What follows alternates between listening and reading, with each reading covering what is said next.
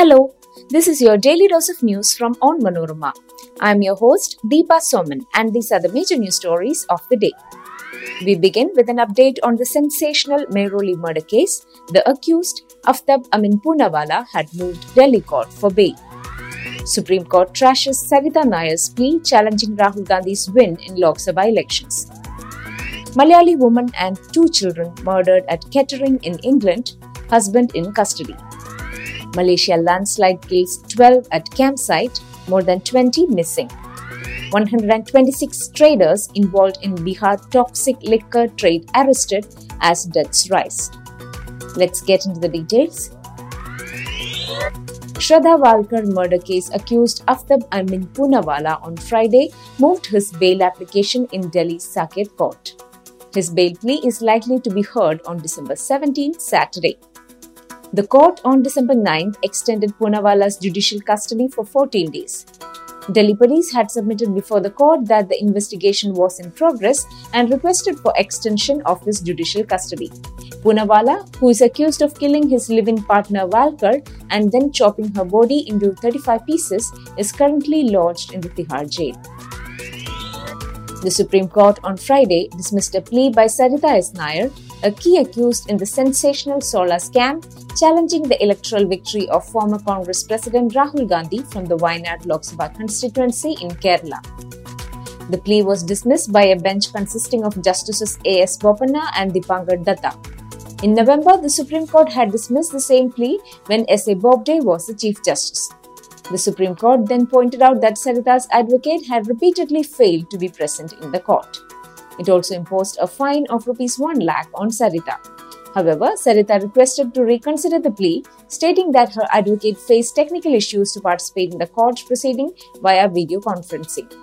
The court accepted this request and considered it before dismissing it on Friday. A Malayali nurse and her 2 children were murdered at Kettering in Northamptonshire in UK on Thursday. The woman's husband, a delivery man for restaurants, has been arrested on suspicion of the triple murder, said Northamptonshire police. The deceased were identified as 40-year-old Anju, a native of Wycombe in Kottayam, and her children, 6-year-old Jiva and 4-year-old Janvi. The woman's husband, 52-year-old Chelavalan Saju, a native of Kombanpara at Kannur's Padiyur Panchayat, is being questioned by the police. The investigators were not seeking any other suspects in the case at this time, police said in a statement. Padiyur Panchayat President B. Shamsuddin, who visited Saju's house at Kombanpara, said Anju had been working as a staff nurse with Kettering General Hospital for the past year. A landslide killed at least 12 people as they slept in their tents at a campsite in Malaysia early on Friday, officials and witnesses said, as search teams scoured thick mud and downed trees for more than 20 people still missing. The State Fire and Rescue Department said in a statement that the landslide in Selangor State, on the outskirts of capital Kuala Lumpur, occurred before 3 a.m., tearing down a hillside into an organic farm with camping facilities.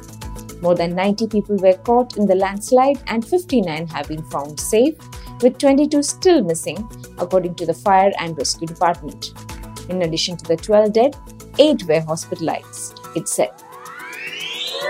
The death toll of Bihar's liquor tragedy of Thursday climbed to 28, with 2 more deaths reported, a top Saran district official said. However, unconfirmed reports claimed up to 50 were dead by drinking the illicitly brewed liquor. Saran District Magistrate Rajesh Meena told PTI the suspected toxic liquor death has increased to 28 till Thursday night in the district. The magistrate said that action raids across the district have been conducted and 126 traders involved in selling locally brewed country liquor have been caught. We have also conducted intensive raids across the district in the last 48 hours and nabbed 126 traders. More than 4,000 liters of illicit liquor have been seized, he told reporters on Thursday. Meanwhile, the opposition BJP on Friday alleged that the government is hiding the total number of deaths in the Hoots tragedy. That brings us to the end of this episode. Follow onmanorama.com for detailed updates on the latest news and be sure to come back tomorrow.